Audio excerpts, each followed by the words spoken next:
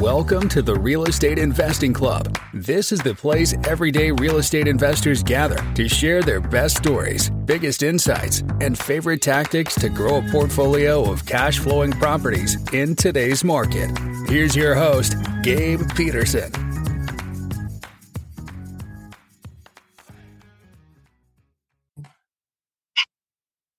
And we are back with another episode of the Real Estate Investing Club. Today we have none other than Daniel Martinez. This is a repeat guest. We don't often have these, but I'm super excited because it's always good to see familiar faces. We were having a laugh because we both got on the podcast before this. I was like, wait, I've seen this background. It's a testament to why branding works because Daniel's background stuck in my mind. So Daniel is the founder of HiveMind, CRM platform. We talked about this. We're gonna change up our topics this time, but I'm still super excited. Daniel, thanks for coming back on the podcast. Yeah, thanks for having me on. I like I said, I kind of feel bad because I don't remember, but man, go check out the other episode. I think it was episode 268. But we're gonna talk about something different today, and I have a plethora of topics we can talk about, so I'm excited about this one. There you go. There you go. The beauty of real estate is there are so many topics to delve into. There's not just one. So we're gonna jump around. We're gonna start with some land. But before we do that, as always, we start with stories. I know you've already been on here and shared, but I just go back through how you got into real estate and how it got you to where you are today. Sure, I'm gonna do this. I'm gonna more dedicate this one to the real estate side specifically. But I started entrepreneurship when I was 25. I had my CDL, so I actually started a trucking company. So I'm like, let's use something I already have and go down that path. Started a trucking company, ended up getting up to 5 trucks. We did like $550,000 in revenue in 2 years. That didn't really work out in my favor, so I pivoted into real estate at that time. I was transitioning from into real estate. Actually wholesaled. My first deal was a vacant lot in Florida. Never seen it to this day. I made about $6,000. That's kind of how I ended up in the land space, and I've kind of been doing land ever since then. But land is my niche. I love it, and it's been life-changing for me. I think it's a lot less competition. I always talk about this because I like land because it doesn't cash flow. There's no tenants, and I don't have to do showings. People just go and see it. I like it, man. I like it. I didn't realize you said 550,000 in 2 years you did with 5 trucks. And so that's about 250,000 a year. Just with 5 trucks. I had no idea that renting out trucks could be so lucrative. It's okay. So for everybody that wants to get into trucking, it can be lucrative, but the problem is there's so much regulation that everybody's in your pockets. So yes, I generated $550,000, but I also spent $650. So by the end of the 2 years, I lost $100,000. Wow, that's crazy. Regulations being like all the different licenses, like your CDL and all that stuff. Licensing, tolls. Tolls, yeah. I always equate this to that in trucking, the stars have to line for you to get paid. You have to have a driver. You have to have a driver that qualifies. You have to have a driver that passes drug screen. You have to get a load. You have to pick up that load and it's available. You have to drive that load. All the cars and traffic in between that loads when you deliver. When you deliver, they have to be there to unload you. So gotcha. There's just too many variables, and every single one of those has to align for you to get paid. And there's like half. I spent like over $200,000 in fuel. Like out of the 550, 200 of that went straight to diesel. Jesus, so, and that was before the fuel cost of today, which is like $5 a gallon for that's unleaded. We're not talking about diesel there. So there's too many high expenses that just dig into your profit margin, and then accidents, tolls, insurance. Like it was crazy. Yeah, that makes sense. That's funny. A family member of mine, he has a construction like he's in recycling. He has a recycling business, and he started a trucking business on the side. I never really talked to him about it, but he ended that business, I think, like a year after he started it. And I was always curious why, because it seemed like he was done so well, but that's why. Too many costs. Makes sense. But another good reason to be in real estate, because there's still costs, but the upside is bigger, especially when it comes to land, because the operating expenses are virtually nil. You got your taxes, and honestly, that's the most I can think of off the top of my head is your taxes. So So let's go into land. It's your niche. It's your passion when it comes to real estate. Why did you choose land in the first place? I really didn't choose it, man. I kind of fell into it. I was trying to wholesale houses. I contracted like 3 or 4 houses. They all fell in for different reasons. Between credit card debt at the closing table blew up my deal. I had a seller die the weekend before Oh, close. geez. I was gonna make like 30 grand on that one. That happened. Another one, I couldn't find a buyer. It was just, I had a lot thing after thing after thing just happened when I was doing houses. I'm like, man, this is ridiculous. So me and my partner, me and my partner now, we're kind of we kind of took the same wholesale course, and we're like, dude, let's try land. And he started doing land. And I'm like, I'll start doing land. Literally, my first contract I got so easy, smooth, seamless. I was very introverted, so I don't really want to talk to the sellers, nothing. Mhm. So I literally did the whole deal through email. Never talked to the seller, never talked to the buyer, and I made $6,000. I'm like, okay, this is amazing.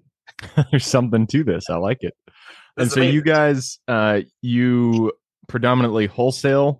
Do you buy and hold anything like that? So we do.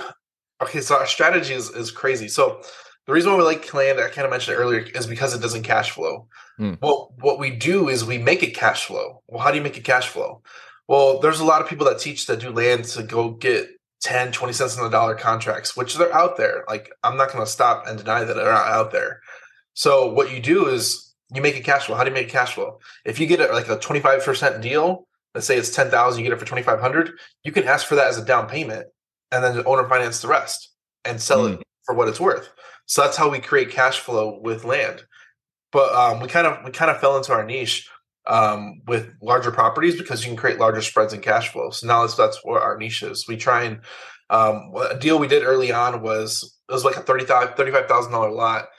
Seller wanted 15, which is already at 50% on the dollar, and we're like, we'll give you 8. We want it for a quarter. And he's like, no, no, no. Came back 90 days later. He agreed for 8. We sold it on marketplace in a week for 8 down, 500 a month for 5 years. That's not bad. So So you, that's creating cash flow like equivalent to a rental with land. yep. So now So we you're just start buying the bigger deal and properties. then seller financing it on the open market.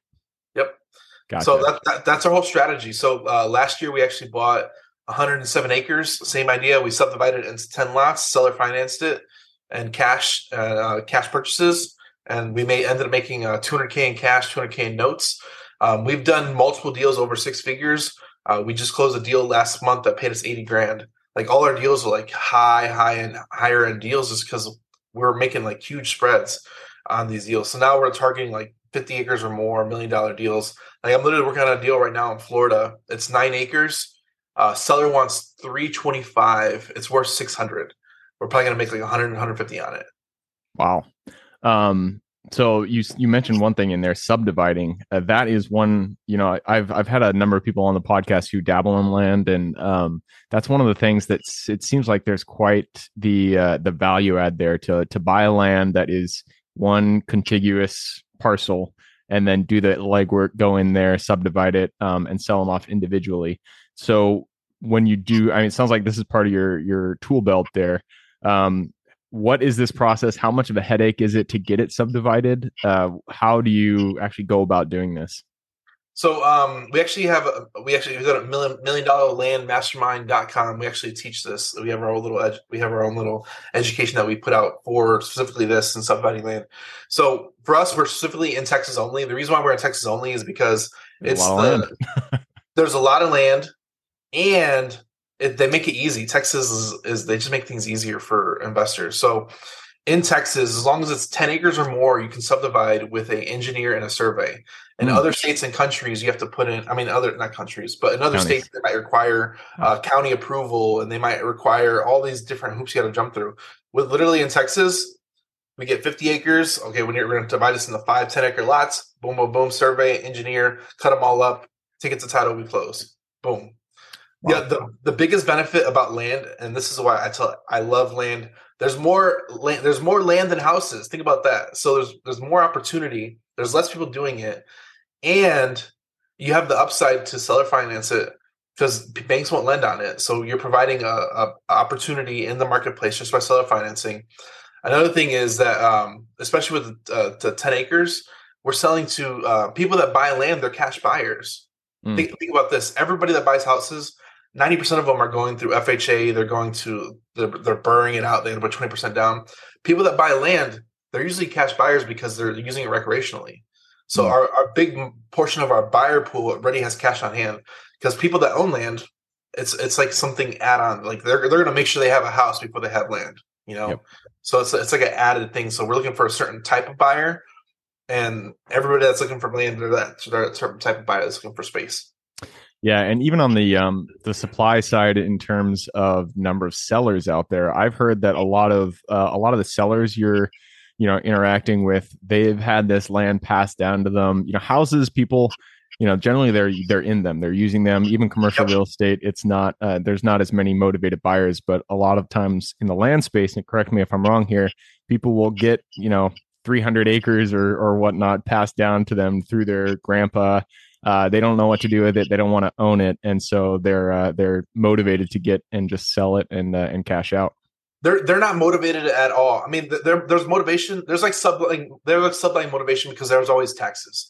There's always taxes. So we use that as a negotiation tool. Sometimes we're like, hey, what if we pay the taxes for a year and lock this up for a contract? So like we always equate this, like in houses, you got to move that deal in 30 days or less. In land, we lock it up for 90 days minimum. So you really have like a stretched out contract period to really line up the buyers, really bring all the pieces together before you even have to close. And then when you do close, you can bring in buyer funds just like you do in a wholesale transaction, but it's actually retail buyers. That's what I mentioned earlier. All of our buyers, we sell straight to retail. We go from wholesale to retail. So like that's how we make huge spreads. So in the house space and all these other spaces, you can take two haircuts. You got to build in your haircut to sell it to an investor, and then the investors have to make their profit. Like no, forget the investors. Like we're selling straight to retail. We're providing an opportunity in the marketplace to sell our properties directly to the retail market, which is why our spreads are so much bigger. Makes sense.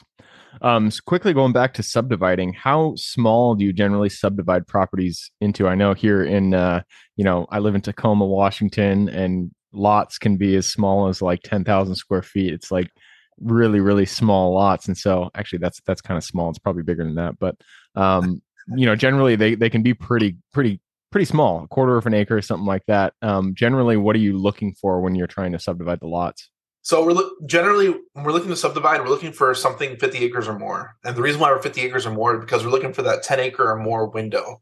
So let's say it's 60 acres, 65 acres. We can subdivide that into 11 acre lots or 10 and a half acre lots. And that's the parameter for Texas.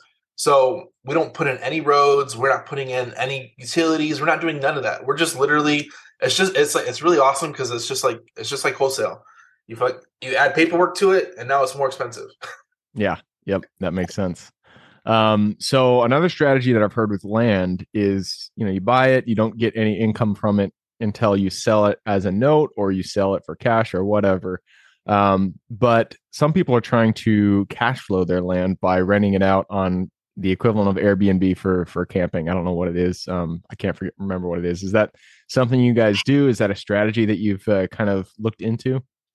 For us, generally, our exit strategy is cash or seller finance. We're flipping all these properties. We're not holding on to anything. If anything, we're building in we're working a deal right now. We're trying to keep some acres on property. We've gotten some cows with property that we bought.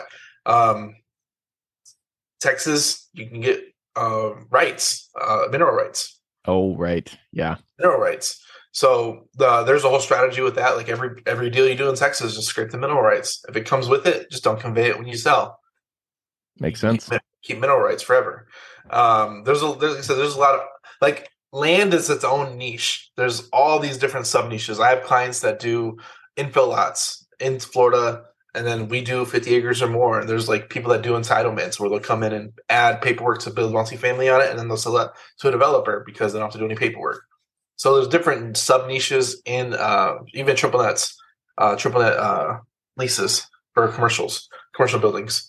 There's all these different like subsets of land, but like land is so vast, and I think it's, in my opinion, it is the easiest niche.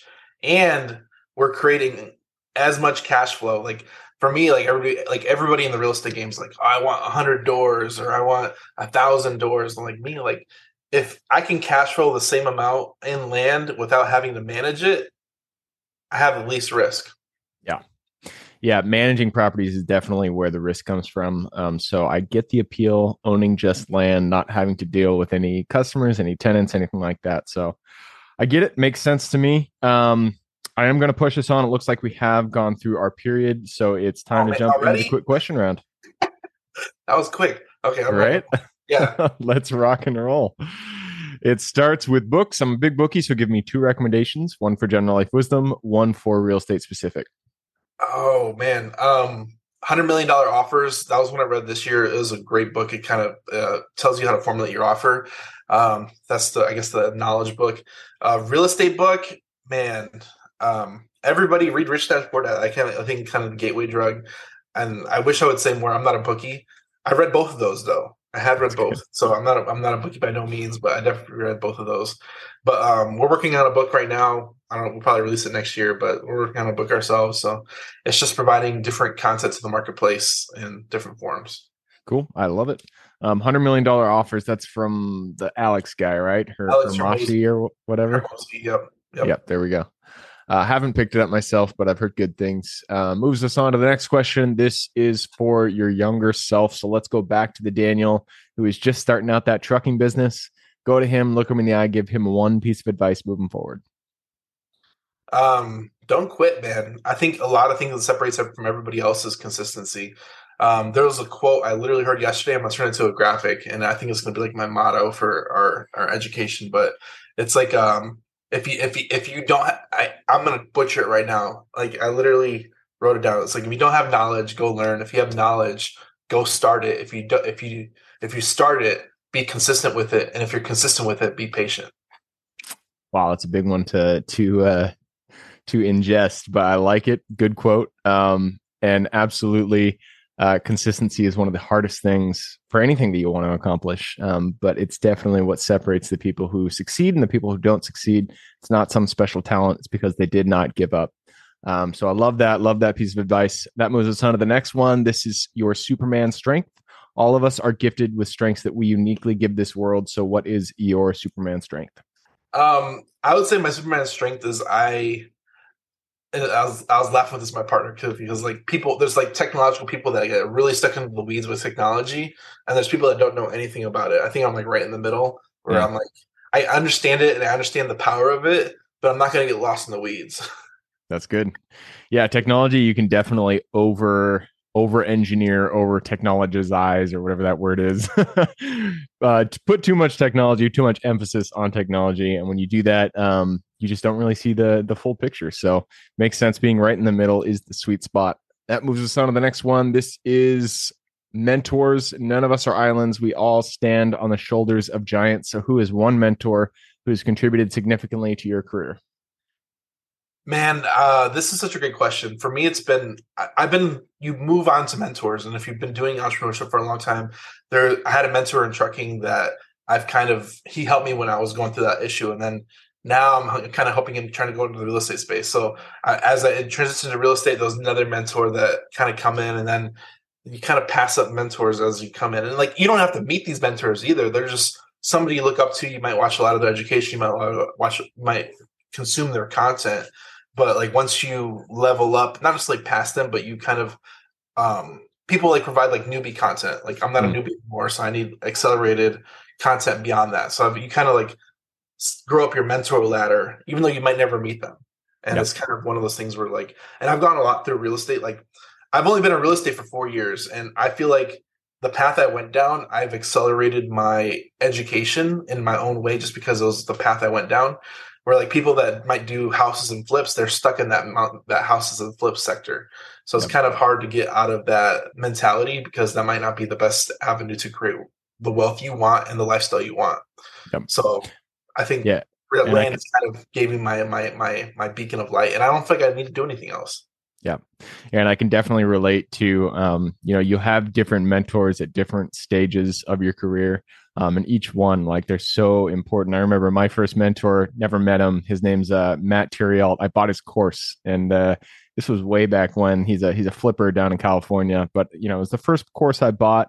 It really was the building blocks to where I am today. And since then, I've met, I have mentors that I've done deals with. I've have mentors who I've partnered with, and it's just every step of the way you'll find somebody who's a stage above you, and they'll help you get to that next rung of the ladder. So love that. And that moves us to the next question. This is the second to last question, and it's about the U.S. This is a good one for you because it's about land.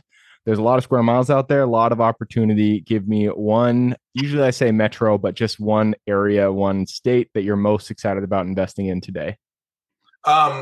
Texas. The reason why I say Texas is, and land in general, the reason why land is so amazing is because as populations expand, where do they expand to? They expand into the land. So if you're always one step ahead, you're always ahead of the curve.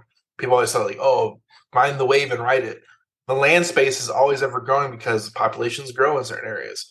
So as populations move and shift to different parts of the country, you can always move to another state and do that as the wave and population grows in that one area. So there's always opportunity in the land space just to find that right wave and just stay ahead of it. Ride it. Absolutely. And even when it comes to land, positive net migration, it's one of my key performance indicators when I'm looking for, not really key performance indicators, but one of my my criteria that I use when it comes to buying my properties, my commercial properties, self-storage, mobile home parks, industrial. But even in land, net migration, that's the one you guys got to look out for. All right, and that wraps it up.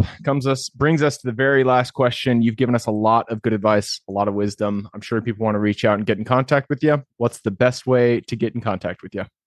So we actually have a couple different ways.